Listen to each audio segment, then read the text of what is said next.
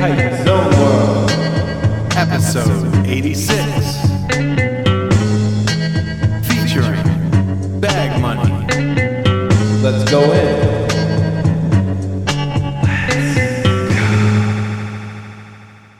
Hype Zone World. My guests this week are Bag Money, two friends of mine that have been part of a lot of awesome projects over the years and have formed into this new duo. It was a real pleasure sitting down with them. Before we kick it off, I do want to say that this next Baltimore show is going down on April 20th with B. Dolan, Mental Static, and more. It's going to be real cool. Then we got the Wraparound Robin tour coming up. The May dates with P.T. Burnham and Easy Jackson have been announced. Check out heightwithfriends.com. The art this week, as always, is by Mike Riley. Check him out at MikeRileyComics.com. And we're being hosted by Splice Today. Check them out at SpliceToday.com. Let's go in. I was born here in Kingston, Ontario. For the first 5 years of my life, we lived out on Wolf Island, out in the middle of the woods. Then when I was about 5, shortly after my 5th birthday, we moved to northern Quebec, about 10 hours north. I don't know if you know where Timmins, Ontario is, but it's about 4 hours across the border into Quebec. So it's like... That's where Shania Twain's from. Shania Twain is from Timmins. That's absolutely where Shania Twain's from. So it was a little mining community called Cadillac. It's between Val-d'Or and Rouen, if you're familiar with those booming metropolises.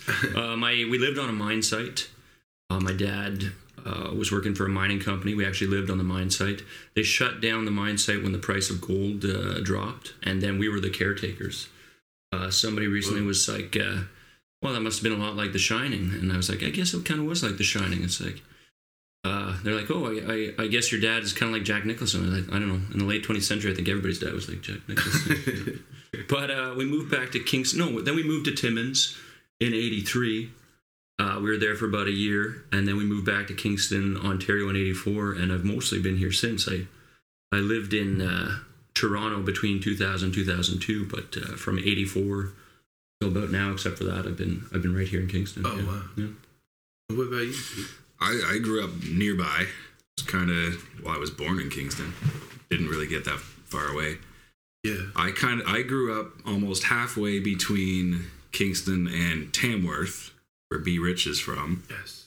In this another booming metropolis near Moscow, the smaller Moscow. Was there a lot. I was also in Toronto around 2001 to 2003. And then moved back and have been in Kingston ever since, doing this Kingston thing. Mm-hmm. Oh, when did you guys meet? Monday Night Raps. Monday Night Raps. Well, I think we met before then. There was in the late 90s, I was part of a DJ crew called the Makeshift Beat Collective, and around that time you guys started doing the Slaves of Spanky thing. And I think I couldn't remember if it was the Wellington or Scherzo, which was in the same location but different venues / businesses. And there was one night where Makeshift Beat Collective, I can't remember if it was 99 or 2000, and Makeshift Beat Collective and Slaves of Spanky did a shared night. But we really hooked up. I'd say it was 2003. There was a DJ night that friends of ours were running on Monday nights at the Scherzo pub, and it sort of turned into a rap night once. Once we started showing up and rapping over beats and stuff. And we call it Monday Night Raps, and that's really where we started working together, hooked up. Well, it was during that year around 2003 when I was living just around the corner from the venue, so I would show up every week and do some raps and whatever stuff, and I had this little micro cassette recorder, so I'd take it with me and I'd record stuff, and I recorded some of your grandpa raps, and I went home and like transcribed one of them. And went back like a week or two later. He showed up the next week. He's like, I got something for you. And I was like, okay, I'm going to do a cover song. And then I did one of his songs. That was the first time that ever happened. I was like, holy shit. It's like, what the hell's just happening right now? I remember halfway through. Yeah, go ahead. I was going to say that led to the guy who was working the bar on those Monday nights, Daver, shout out to Daver. He was like, well, why don't you guys, like, let's make a record, let's make an album. And that eventually turned into the first Grandpa album, called Pop It Up Son, that we recorded. I guess that came around the corner, 2004. So like I recorded, like I engineered it. You had a bunch of beats already. I had some beats. Carm, aka Beat Producer, aka Mr. B Nauseous. He used to have a bunch of beats for me, and then I made some beats with him. And then I think I had harassed you one night. We actually made some Pop It Up Son demos, because one night after the night I was like, well, why don't I just come to your place now and we'll record some stuff and rap. And so that was the beginning. And then we put out Pop It Up Son. So that was 2004. So yeah, our first recording was our first recording together. Mm-hmm.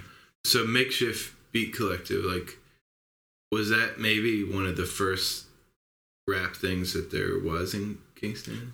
I think you guys were. I was working on my raps, but I started writing raps in like 95, but I didn't really like bust them out. Like, I'd bust them out here or there. But then 2003, when we were doing that night, that's when I brought out Grandpa. Like, I'd been developing Grandpa for 8 years, but I started. I broke out the DJing thing way quicker. So I think you guys, Slaves of Spanky, were actually one of the first rap crews that I saw in Kingston. Because I'd rap occasionally, but in those days I was mostly doing like scratch DJ routines and like weird experimental hip hop and stuff like that. So you guys were definitely one of the first rap acts I saw. I had seen a couple rap acts before. I can't remember if it was before Spanky started or before we started really doing rap, because we were doing rock and alternative stuff briefly before we switched to balls out which I rap. think everybody does, which is what I did too. Because I read there was this crew called Deuce. It was two guys rapping over beats. I want to say there was another one, I can't remember the name of it, but Deuce for sure would have been either pre-Spanky or around the same time as when we started doing rap as well. And actually, I got to say, an act here from Kingston, the Van Allen Belt, sort of paved the way, too, because they were more sort of, which Mark Fraser, who still drums for you guys in Slaves of Spanky, he was a part of that act, and they were sort of like, a lot of it was sort of like math rock or like weird progressive angular stuff, but Jay Jolly would always do like a sort of rap delivery. And they were one of the first acts I think I saw in Kingston that actually used a scratch DJ on stage, and towards the end of their career, their existence, they asked me to join in as sort of like hype man, DJ / weird electronics guy. Cool. So that was one of my first like ways to get into like making that type of music in Kingston too, because I'd made a lot of sort of alternative noise punk weirdo stuff like that, you know what I mean, before I sort of got into DJing and rapping and making beats and stuff. Hearing you and B Rich, who might secretly be sitting here, like what up? like when he did his episode, like it was interesting to hear him talk about like these like very early productions and stuff, like totally like you guys making beats and raps in like a time and place where it wasn't really like a thing yet. Nobody in the, especially back in those days when we weren't even in Kingston then, we were out in the woods in the surrounding areas, and no one else was really doing that at the time anyways. Yeah. That we were aware of. Like beat wise, like what was your first thing? Like how did you start making beats? Yamaha DD10. Yes. I was at high school, and I always liked rap music. I don't think I didn't produce much of it before this one fateful day. This dude just kind of flagged me down in the hall at high school, and it was like, it's sticking out of his backpack. He's like, "Hey man, you want to buy a drum machine?" He's like, I need this, like I need $20 to cover like the debt for my drug dealer or something like that. And I was just like, he pulls it as this big clunky monster, got speakers on each side, like in giant plastic pads and stuff. Google Yamaha DD10 for further information. But he pulls it out, and I think it was like $15 or $20 he wanted for it. And I was like, I'd be really stupid not to buy this right now. and got it home and plugged it in. And I was just like, no fucking way. I think the first few sets I saw Slaves of Spanky was like you and Brendan and that drum machine, and that was it. We brought it. That was what we used live for a while. Anyways, there was 2 presets. There was 99 presets, and of those 99, 2 of them were great. And then the rest of our set, we would program on the fly. There was 2 user presets. So we had 2 beats in the bank, and then 2 ones that we'd have to like, okay, we're going to start this song, hit the metronome, right. and boom, bang, bang out this beat that we had for a song. And they're like, okay, go. And we'd have like a guy playing bass over it or something. And yeah, it was cumbersome. Yeah, for me, the whole reason it was the Makeshift Beats collective or the Makeshift Beats aesthetic was this would have been like mid-90s, and I didn't know, or you couldn't get your hands on like an MPC, or I think AK samplers were around, but they were like, people wanted $400 for them.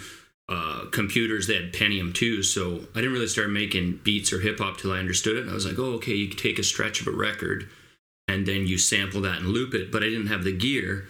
So I'd have like a Hitachi belt drive turntable or something like that, and a tape deck, and I would sit there and listen to the stretch of music, and I'd actually make pause button tape edit loops on a cassette player, and just do that over and over again, because it was the 90s, or at least here in Kingston, Canada, nobody our age had jobs or could get jobs, so you were just like, I would do that for days, you know what I mean, just like making beats.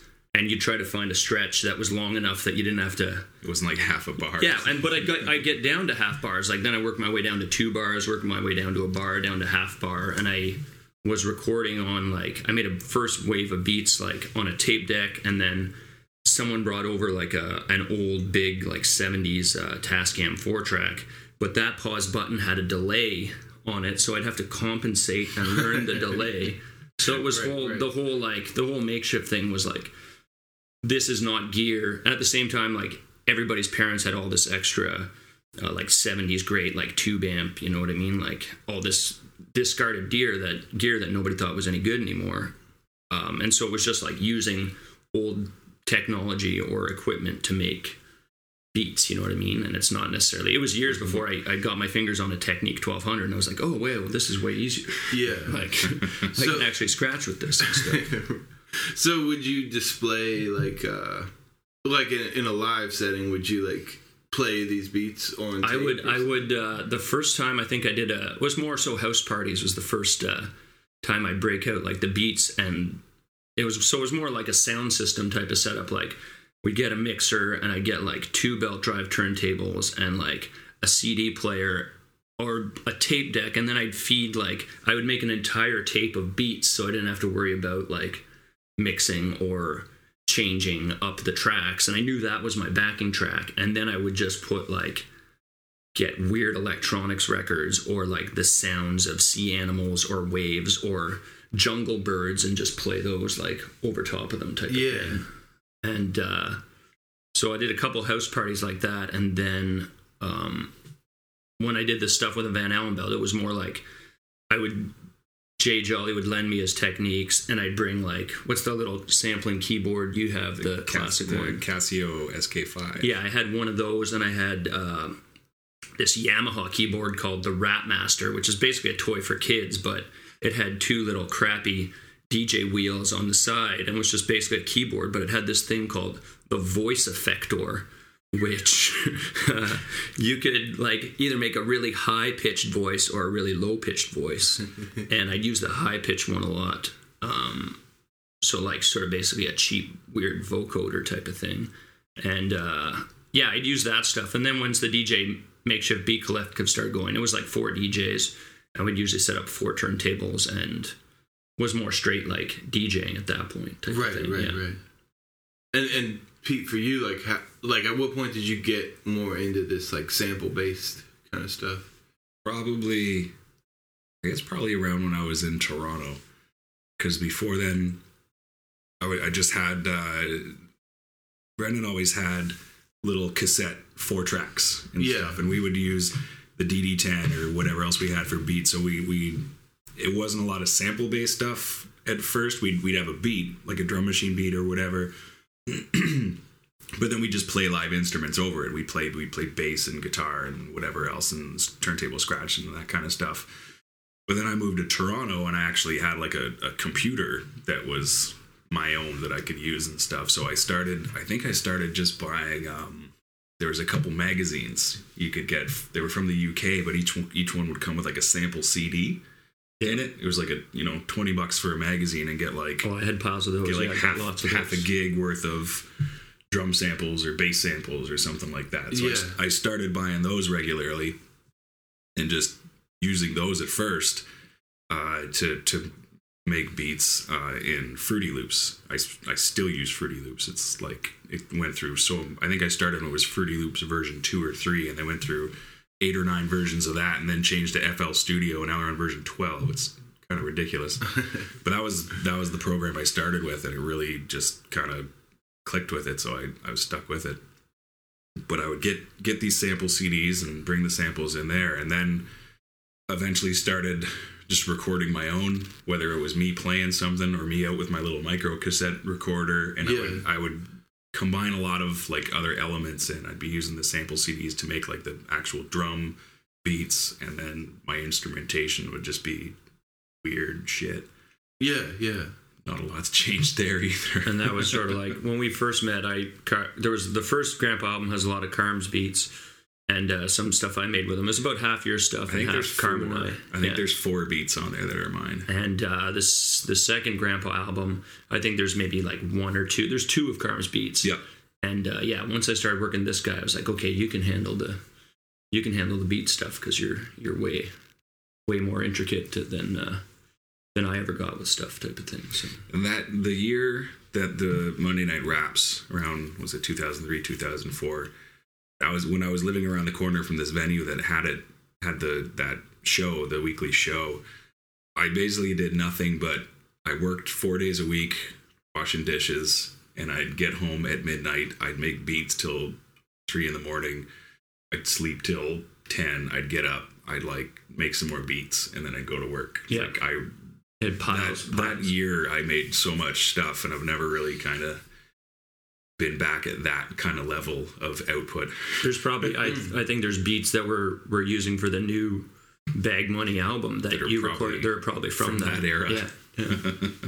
I never understood how it worked. Like with Slaves to Spanky, like were what the band was playing, like was that like an interpretation of a beat that you had, or sometimes? Yeah. The band because Slaves with Spanky, basically every aspect of the band aside from us 2 guys has changed a billion times. We went through a whole slew of drummers and bassists over the course of like 6 or 7 years.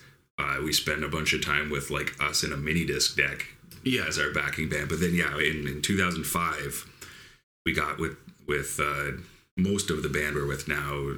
There was a bass player rotation a couple years later, and it hasn't changed since. So those guys were the ones who were kind of more like, oh, you've got a song already and you have a beat for it, let's try and play that beat live. Right. Or we'd come to them and just be like, here's, you guys make something up, like play something that's like 10 times more hype than this kind of weird beat that I had made for this song before. So it's cool. It's cool to see both sides. It's cool to see them try and recreate a beat that I had made, which is usually very drum and bass heavy anyway. So the drummer and bassist would do this, and then our guitar player who played keys for a while too he'd either try and emulate something else that was already in the beat, or just make something else up completely, and it was fun. Yeah. On Gas Money there, your 2005 release, there's probably a combination of the 2, right? Yeah, and it's that album's kind of a good representation of that, because we recorded probably half the album at this farmhouse just north of the city, and a lot of that was on beats we had made, and I think each day we were out there we'd have different dudes come in to play different stuff, and we'd record it and use some of it and whatever. And then the other half of the album we recorded at this house in town, and that was mostly with the full band kind of thing. Right. So it was, when we put it all together, it's this nice kind of mix of like beats and the band and like other people we've sampled and stuff. And like Brendan and I were discussing last night, like, how fucked up touring Canada is. And like what was, because I feel like that maybe the peak. That was like when you guys were doing the most tours, right? Yeah. And how did you like feel about it? For Slaves of Spanky, that was when we did our only touring, really, outside of Ontario and brief jaunts to Montreal and stuff. Right. It was awesome. I mean, at the time we were like, sweet, we're going on tour, and like, I don't have a lot of experience. I basically have no experience other than that, and like shows we've done it on. Sometimes we'll do like a weekend. Right. In Ontario, we'll do like more than one show and that kind of thing. But like experiencing that, where we went to the West Coast, 3 times? East Coast? Sorry, East Coast. Yeah. The other. The other one. Went that way 3 times. So that's all I really have to go on. And it's when you're in Canada, it's a lot of driving. There's a lot of time in the van between shows, or between when you leave home and get to your first show and that kind of stuff. So then I see like you guys and like you doing your thing, and Shark Tank, and like people who are like going to Europe and stuff, and there's so many better places. Yeah. not even better. Like the thing about touring in Canada is, and I'm largely basing this on stuff Beast told me because he's been there and done it, but when you go out of your way and you drive all these hours to get to these like weird backwood places, like everyone's just so stoked that there's a show. Yeah. You know, as much as it sucks to be the one putting in the hours behind the wheels and stuff and getting to these bizarre venues and God knows where, chances are there'll be some people there be like, fucking show, like, so hype. I've only done the one East Coast tour out to Canada with my old band Jab, and at the same time it was amazing and exciting. I was kind of like, I never want to do this again. I'm more of a fan of doing the one-offs, like going to Ottawa or Toronto or Montreal or somewhere, you know, close, and then coming back, staying with friends, and then coming back. But it was, I probably ended up playing a lot of the same places you guys played, like Fredericton. There's probably, you know, like there's only certain places you play, and some, like you said, some towns are really hype, like Sydney, Cape Breton. That place was crazy. You end up in Moncton and there was staff in the bar, and that's it, right? So you never know. And I was too young. You didn't know about, you know, matching up with local acts, right, to help promote, or when I was going, the internet wasn't as busy or as well used as it is now. So, but yeah, hats off to anybody who does it, because or you end up touring in the middle of summer and you hit a college town. College town, and all the kids are gone. Yeah. It's like shit. So you didn't even feel like that was like something. Well, at the time, my band at the time, Jab, we sort of had this backer, this guy who you know, he recorded a bunch of albums for us, and Henry Gooderham, hats off to him. He's a great gentleman, and he sort of helped bankroll the tour. But I remember realizing, like, well, if we didn't have, you know, a backer for this, we would have lost our shirts. You know what I mean? So yeah, we didn't know. We ended up in the same situation. Like, you're coming through in the summer, and people are like, "Oh, you should come back in the fall." And for me, it's a lot of. But at the same time, the East Coast of Canada is beautiful. I've never been out west, but I feel like the drive is even more arduous or you know, intimidating there. Like, you're driving even further to end up in Sault Ste. Marie or you know, wherever. You know what I mean? You can drive for days before you even get out of Ontario, right? Yeah. So it's a big country. It's continent sized, right? So yeah, we were talking last night about like Western Canada shows. Like, it's like, okay, this worked out great with the viral hit and like these guarantees. Yeah. And it's like, but like, if we had just decided we had wanted to go out there like uninvited, it's like, how much of a disaster would this be? You just kind of show up and you're like, we're here to play the show, and you're like, really? What show? we had that exact situation happen. We had the really weird situation, like, and I think a lot of places we ended up with guarantees and places to stay, so that worked out. But we had the weird situation of having a third party book our tour for us. So he told us, these are the dates. We mailed out, back then you mailed out press packs, and we actually mailed posters to people, you know what I mean? Right.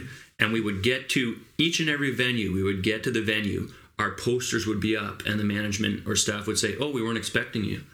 Because Buddy hadn't called back to confirm. Like he'd called, made the initial call, talked to them about the date, but then it never followed up. Had told us the dates were booked. We mailed out our press packs and our posters. Get to the bar, the posters are up. They're like, we weren't expecting you, so we'd have to renegotiate at every single venue. Right? Yeah. So I feel nowadays you can probably do a lot more stuff yourself. Or we learned like, well, we could have done that ourselves, right? We thought. Yeah.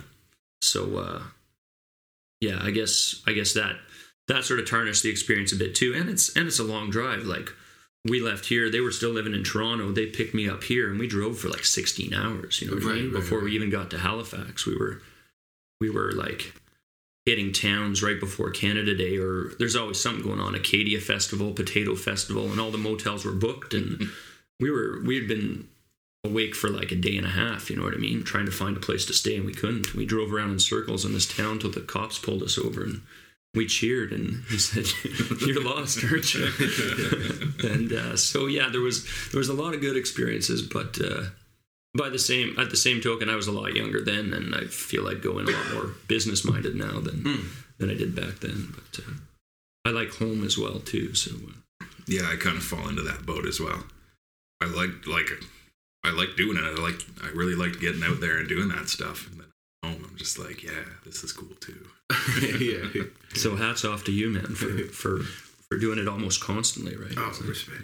Well, and as the time goes on as well, like when we did our tours, I was in like mid 20s, and I'm in my mid 30s now, and starting a family and all that kind of stuff, and it's the mortgage and the kid, and it's not things you can just kind of be like, well, I'm just gonna fuck off for a while, and same, like got a job in a place, you know what I mean, and so we find the time to make the music and do local shows and stuff, but yeah, even my other band, Owl Farm, for a long time we were doing like the weekends or going out of town, and I haven't done that in years now because you're coming back from Peterborough or something and the van dies, and then there's that, and so it's just I don't even find the time to do out of town shows that often anymore at all. Yeah, so it's more like a recording. The Grandpa albums and everything is more like a recording project. Yeah. Well, actually, the Grandpa, that was one of the first, that tour with Jab out on the East Coast, that was one of the first times I broke out the Grandpa thing. That was... wouldn't you do it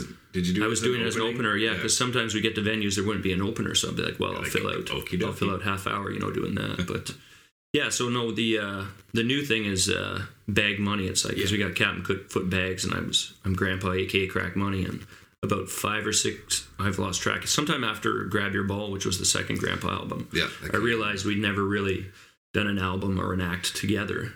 Well, I think it was when we were making Grab Your Ball that came out in 2010. 2010, I think. Yeah. Because I engineered that and I engineered that one as well, recorded, edited, all that kind of stuff, and it was on my beats, and from doing that and listening to it a million times and knowing the previous record so well, it would get to the point where whenever he would get a show, I would just be hype man. I'd show up, I'm like, I know the songs. And vice versa. Like, it got to the point where, like, we'd go do shows where someone would ask you to do a set as Captain Footbags and ask me to do a set as Grandpa, and I'd be hype man for you, and you'd be hype man for me. We'd do a 20-minute set where, like, one guy said more raps. We'd switch iPods, and then we'd do another, like, half an hour where the other guy said more raps. So eventually I was like, well, this is silly. Why don't we? And then we did a lot of shows just as Grandpa and Footbags together. And I was like, well, then I got the idea for the Bag Money concept. I was like, well, we haven't really recorded a track, like, other than maybe lottery tickets on... because you'd been putting out your solo albums too, right? Other than lottery tickets on Grab Your Ball on the Grandpa album, there's not a track that we're on together. I think I recorded a verse for Slaves of Spanky thing way back that we never really did anything with. But I was like, we need to do some stuff together. You know what I mean? So totally. Well, like, when did this night come about that you guys have been doing? Oh, that's just a recent thing, and that's mostly me and Shenanigans, who's my significant other there. Yes. That was just more so like I used to do a lot of DJing. Like I said before, started off, that's mostly what I did, was DJing. A local venue where we do most of our shows now, the Toucan, where we just did the show with you the other night. It's great because they offer a guarantee. You don't have to charge cover, so especially when touring acts or friends like you are coming from out of town. We're like, well, hey, we know we can get you some cash. You know what I mean? And it's just more fun not having to harass people at the door. Yeah. Work the door all night, say, $10, $5, $10. There was an opening. There was a lady who was they've been doing the hip hop Sundays there for like, I think Gary Zapp was the first guy, probably late 90s. So coming up on 20 years, they've had a weekly hip hop night there. And there was a vacancy coming up. The lady who was doing it before, it's been various people running the night over the years. I saw online or on social media that she was leaving, and I thought, I'm going to swoop in there and do a weekly DJ night again there. I used to work like a few years ago. I just decided like I would rather work 2 or 3 jobs than worry about making money from music, so I can do the music I want and the shows that I want. Yeah. Because I used to, like years ago, I used to try to make half an income, like making music or performing every night. You end up doing open mics and DJ nights or playing with bands you don't want to play with. Whatever comes along. And a few years ago, I was just like, I'm going to work 2 jobs and make my money there and make the music I want to make and do the shows I want to make.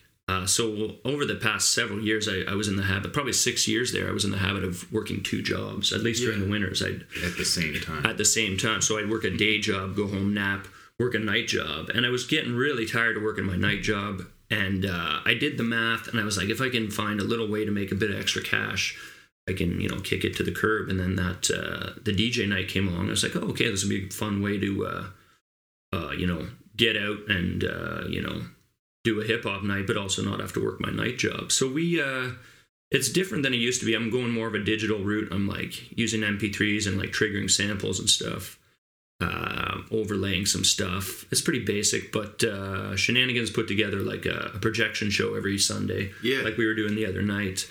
And, we tried to turn dingy Irish pubs into like takes it to a whole new level. Yeah. Well, so, that's sort of what you're stuck with in Kingston. When I first started scratching records, it was like, well, what venues do we have available? It's like you end up, DJing in not to disrespect the Toucan and say it's a dingy pub. It's a great venue that's very good to us. But I mean, that's its charm. That's its charm, and that's what you've got in Kingston is a lot of Irish pubs. So we try to bring a bit more of a light, bring some lights, some lasers, project weird cartoons and stuff like that, and make it a bit trippier environment to.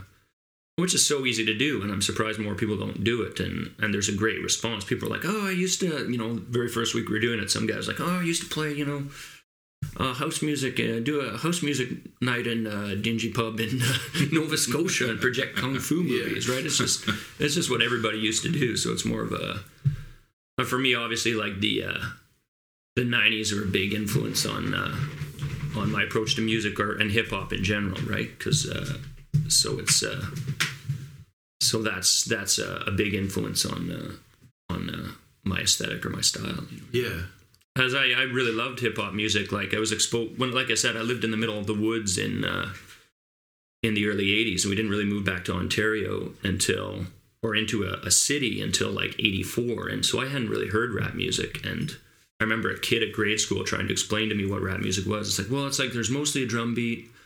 And they scratch records, and these guys like talk kind of fast. And I was like, oh, okay. So, but I didn't really start making music which I always thought is still a pretty good description of rap or hip hop, right? Yeah. But I never started making music or rap music. I started playing guitar in the late '80s or in '89, but I didn't make rap or hip hop till I understood it, and that wasn't until like '95 or '96. And I was like, oh, okay, I get it now.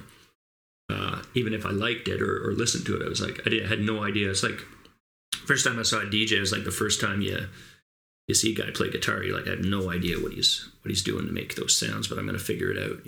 Yeah. So yeah, the Sunday night is where I'm going to do that later tonight. It's been a great, fun weekly night to dust off some music, and a lot of people are like, why don't you play newer stuff? I'm like, well, there's not a lot of new classic rock either. You know what I mean? So exactly. For me, it's like. For me, the classics are, there's a lot of good new stuff coming out, and I do play some new stuff, but, it's, at the same time, you're introducing, younger people to maybe a lot of older jams that they haven't heard. Yeah. The thing. People are like, oh, I didn't know any of those, and I really liked it. So, it's been a lot of fun. That's, we'll have to get you in for a guest spot down there sometime. Gotta stay up past my bedtime. Yeah, exactly. It's rough. A lot of. Oh, I thought it was the 3 of you guys doing it.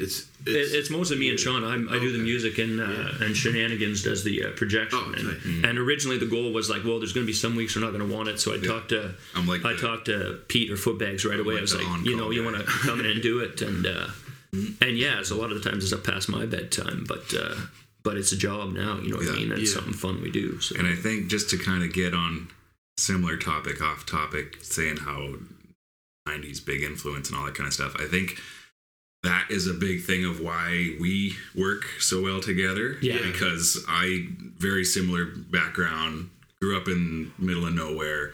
I was the only kid in my public school listening to rap music kind of thing. Like, and very similar. Like, I didn't have another kid explain it to me. I had I was in like grade 3 at the listening desk with those big clunky headphones, and like my best friend at the time had License to Ill on a tape. Yeah.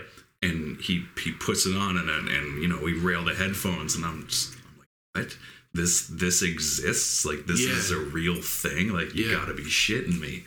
And same kind of thing, like, not, late 80s, early 90s. Yeah. It was like, that was my That's the stuff that introduction. locked it in. That's what I was seeking out through any avenue I could find. Columbia Record House was like a major artery of like any kind of music where I was living and that kind of thing. Like, I don't even think HMV was in our town for years. Well, I remember even here in Kingston, like even the early 90s, like you could, if you went to HMV, there was an HMV at the mall, but you couldn't find like, and then it's like you're reading like music publications, right? And you're like, oh, there's this thing that exists called the Wu-Tang Clan. Well, if you go to the biggest record store in town, they still didn't have that shit yet. You know what I mean? So I'd have to go see a friend of mine. He opens up a big ordering book like some wizard or alchemist, and was like, oh, I can get you, And people started looking at me weird when I started ordering like $27 dub albums. You know what I mean? Like King Tubby stuff. Because like I thought you were like a punk or an indie rock guy, but it's like.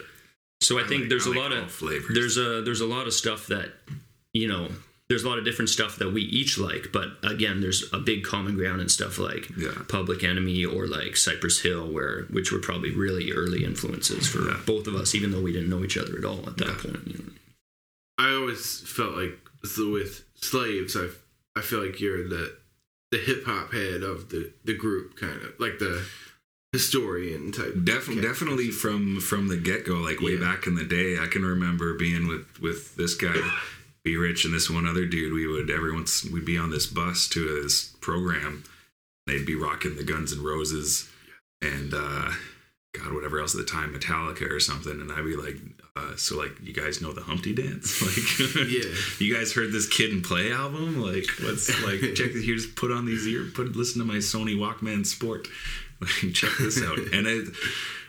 And getting the Yamaha DD10 when Spanky was first started, and we had like 3 guitars and drums and bass, and we're playing like Chili Peppers covers and Nirvana stuff and whatever. And I was just like, got this drum machine. Like, you guys want to make a rap song? Yeah.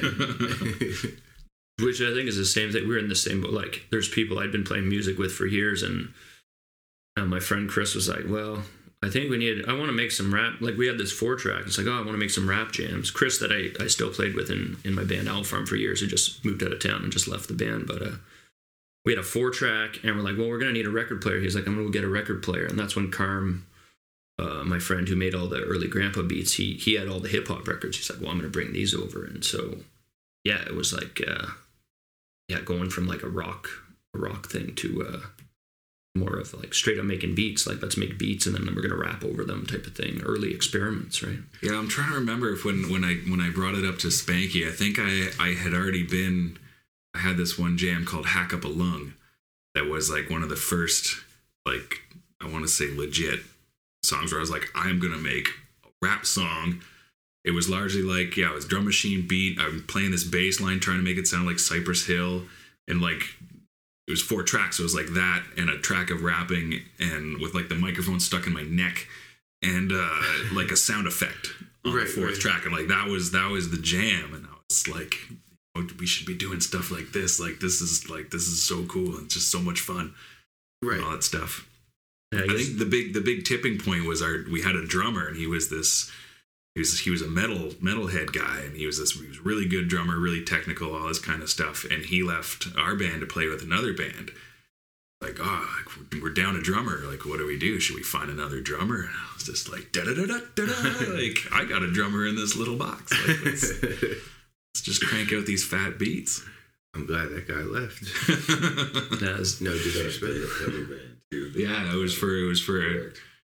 I mean, we were playing a lot of covers at the time too, but we were writing originals and stuff. And he left to play in like a straight out cover band, and we're just like, cool. Let's do rap music then.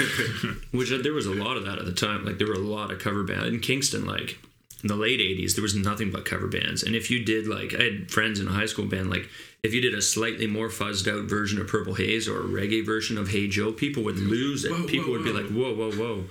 And so with the bands, we always we were trying to make punk music when I first started making music, and we realized really quickly we were a really sloppy punk band. But if we were a noise punk band, then we sounded way tighter. So we were always sort of we weren't really worried about. So I guess the jump from going, like you said, going into the rap, you get looks of horror. You know what I mean? Like people are like, well, this is a ridiculous thing to do. But we were already trying to.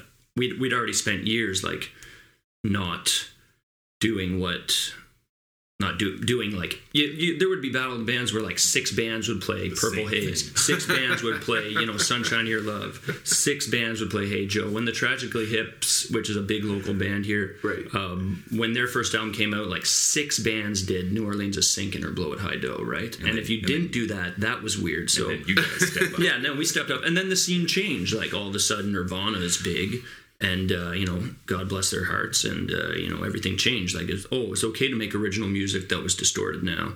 So by the time we switched to the rap thing, it wasn't I wasn't really worried about, people are going to think this is weird. I remember we sat down and we recorded those first rap tracks on and I, like I said before, I was a secret writer. I wrote for years before even busting Grandpa out, and, they sat down and okay, we're going to do a rap track, and everybody starts writing lyrics, and I sat there and pretended to write lyrics, and meanwhile I'd already been practicing for 2 years, you know what I mean? And I did my verse, and they're like, that was really way better than I'm like, well, and that's, people always how did you get okay at rapping? I'm like, what? I'm like, just write for 8 years before you ever get on stage, and hopefully it'll be okay, you know what I mean? So just write for 8 years. I think I really I liked that part of it when we switched to being okay, we're gonna do rap. We'd show up to the show and be what do you guys? We're we're a fucking rap band. Yeah. And that was the thing. You guys were the only one in Kingston really at that point. Yeah. You know what I mean? And people loved it. That was No Sleep Till Brooklyn. Yeah. Yeah. It's not only was it like you said, people would be not even the people in your band, but the people you go to see would be shocked, be it was these fucking white guys from buttfuck nowhere, Ontario, dropping this crazy rap shit. And we're just you're goddamn fucking right, we're dropping this crazy rap shit and bringing little trampolines to shows and doing just doing it up. And the first time I saw you guys was again in an Irish pub here in Kingston. Yeah. It was a benefit, I think, for the Big V, which is a sort of outdoor music festival, take a bunch of acid, basically a tradition that had been happening on the outskirts of Kingston. They're doing benefits, to raise money so they could throw it. And yeah, you guys were playing with a bunch of other bands. It was there was a bunch of other bands playing. Was that at the Wellington? At the Wellington, I think, yeah. And then all of a sudden, you guys came up with this drum machine, and it was all right, you guys get ready. Yeah. And I was I think at that point, every single track was about smoking weed. Yeah. And I was I wonder if Spanky is code for weed. These guys sure like weed. Slaves of weed. Which is sort of got phased out for other topics. So yeah, well, it's you're right about what you know. Yeah. Right? When you're in high school. Exactly. Yeah, that's the thing. So when does the Bag Money come out? Sooner than later. This album's been in the works for a couple of years almost now. Yeah. It was the last Grandpa album was 2010, and that came about. We started working together. We started working at the same place, and we were both just kind of like, so let's do another one. The next album coming out? I kind of went 3 years without even doing a Grandpa show. So yeah, when we started working together, that we'd see each other on a regular basis and could work on stuff. Could be like, so yeah, we're gonna record. We're gonna do this. We're gonna here's some beats. You got some raps. Let's record these raps. And then we were like you said, we were doing shows. Yeah, started doing shows. It was Grandpa shows, and we'd get you to open for Spanky or whatever at first, and then it started being like Footbags and Grandpa shows where we'd either do two sets hyping each other up, or like a combined set of our combined like solo tracks and that kind of shit. And then you're just like, well, let's just do this. Let's do it together, collaborative album, and just make it a collaborative effort. And we started. It was the same thing. Here's some beats. I put out an album of beats that spanned probably like 8 years in 2010. Sir Crumpulon. Called Sir. Yes.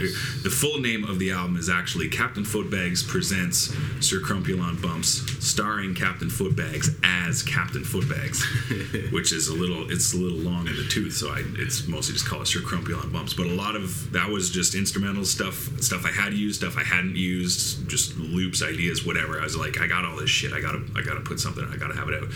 So I gave copies to him, and he's like, oh, I got a rap for this one. Yeah. He's like, well, I wrote a rap for this one. And I was like, okay, you're like, here we go. And most, I'd say a good chunk of the album that's coming out soon is on beats from that came out on that beat tape 5 years ago. And some of that stuff has been used for Slaves. Some of that you've used for your solo stuff. There's like 40 tracks on that album. Yeah. So, and some of it was used for the last Grandpa album. Yep. So I sort of went through them like, okay, what haven't we used yet? And found a bunch of beats I liked. Right around the time I think we started doing this, or I started writing, like we moved out to the west, what's known as the west end of Kingston. So I had like a 28-minute bus ride one day each day. So I just put the beats on in my earbuds and wrote. Like I'm sort of a double-edged sword. I think we're both like, we don't like to rush things, but we're also could be prone to procrastination, right? So like I said, I took 8 years before I busted out Grandpa. There's about 6 years between the first Grandpa album and the second Grandpa album, and there's been 6 years since that Grandpa album. So we're about due, but I start once I start writing. Like once I start writing, it just goes. Like I'm to the point now. Like I never rush it. I can't force it. But like we'll be at work, and I'll be like, I've got an idea, and like 5 minutes later, I'm 12 bars in. I'll be like, I got 12 bars. You know what I mean? I don't know how this guy does it. He'll be sitting there. We'll be at work. We'll be working away. He'll be doing his thing, and like he'll be like, he'll just start giggling. And I'm like, okay, something's happening. Like something's going on, and then he'll fucking drop like 16 bars and be like. And at the same time, I'll admit that I cannot freestyle. I don't believe that I should personally ever freestyle. I'm the same way with playing guitar. Like I know jazz guys can improvise or whatever. I like writing. Yeah, and I like, but now I write quicker than I used to. It's the memory. It's the memory thing. Like I can come up with I'll come up with a funny line. If I don't write it down immediately, it is gone. Yeah, and I'll try and get that back later. And I'm just like, I've got thousands of those too. Thousands of those are gone. I don't even bother. Like I'm like, fuck it, it's gone. If it pops up again, cool. Hopefully I'll be near a pen and a piece of paper. But this guy will be like, okay, here's the hook I just thought up, and he'll drop it. He'll be like, that's fucking awesome. And then he'll be in another room, and he'll come back like, okay, here's like 8 bars, but like 7 minutes has gone by or something. You know what I mean? Like I'm doing my job at the same time. I'm running around doing stuff, which I think the line of work we're in, like that's why I've stuck with doing that, because it's like I can write in my head while I'm doing my job. And it's the capacity to retain it. Yeah, just boggles my mind. I write stuff down like on the phone. I've never really written stuff down that much, but I write stuff on the phone because I am afraid of. I know I'll forget it now. You know what I mean? Like so, I write stuff down, but I mean, it's fun. I can't if it's not written down. Like even when I do write my stuff down, if I don't do a dummy track or something, I'll go back to read it later. I'm like, how did I deliver this? First time? And I'll either come up with something else, or I'll just like fuck around with it until I luck upon, be like, oh, I said it. Oh, I came in on an upbeat. Oh, I did it. Okay, it sounds a lot better than when I was just doing it and it was completely whack. See, I think you've got the luxury. That's what I was talking about this with Shauna the other night. Like, you've got the luxury of the studio, so you can write something, put it on track immediately, and then you can forget about it if you want, and you can go back and go. Which I do. And I come across tracks and I'm like, that's my voice. When did I do this? Like, I don't remember this verse. I don't remember these hooks. I don't remember recording this. I can't find it written down in my rap books anywhere. But there it is. Like, there's, I got it somewhere. So, like, I can reuse that. Whereas I'll write it and know I won't get into the studio right away. So I have to obsess or write or rewrite it or learn it in my head. And so by the time we go in, which works. I usually do like one take, you know what I mean? Because by then I've obsessed about it so much this fucking guy, this guy right here, will come into my studio. I'll be okay, cool. Let's lay down some tracks. And like 4 hours later, we got like a full album. Yeah. It's just, I'm just like, if I could do it that way. And that's what I said. So I started riding the bus about a few years ago. We moved out to this new place. I started riding the bus every day. We decided to, do a new album. I was like, okay, I better get writing. And then it just started coming. And then there's actually a track called On the Bus, because I was like, that's where I wrote a lot of the new stuff, was just riding the bus every day. So yeah, it'll come out then. So about a year ago, we recorded just over a year ago. And a half. Yeah, I think it was January. So we're a year and a couple months now. And then that's right. Yeah. Since then, I've written another like at work, dumb giggle concept that we got to go in and record, because we got probably 80 to 90% of the album recorded. Done. But we're like, there's a couple other things we want to do. We're gonna get some. We guest got like spots 3 or 4 in, guest rappers we want to get in and do some stuff, and it's just kind of the kind of last round of coordinating things, and then I can just sit down and kind of that was why we recorded last January. My big plan, which was very just like, okay, I'm going to try to do this. I had my first child last year. With my, well done on yes, my partner did, the work part. I was there. But I was like, okay, I'm gonna have this kid. I had this time off of work, had all this stuff. I was like, big if I have like time on my hands, I want to be doing something. And so I was like, okay, I'll get Grandpa in. We'll record his tracks for the album. Like, I can chip away at mine, whatever. And like, while I'm off for a bit and I might be able to get some stuff done. I did not get that stuff done. So like straight up, I did not get that stuff done. So it's spent the last year doing a lot more parenting than which is a good decision. You know what I mean?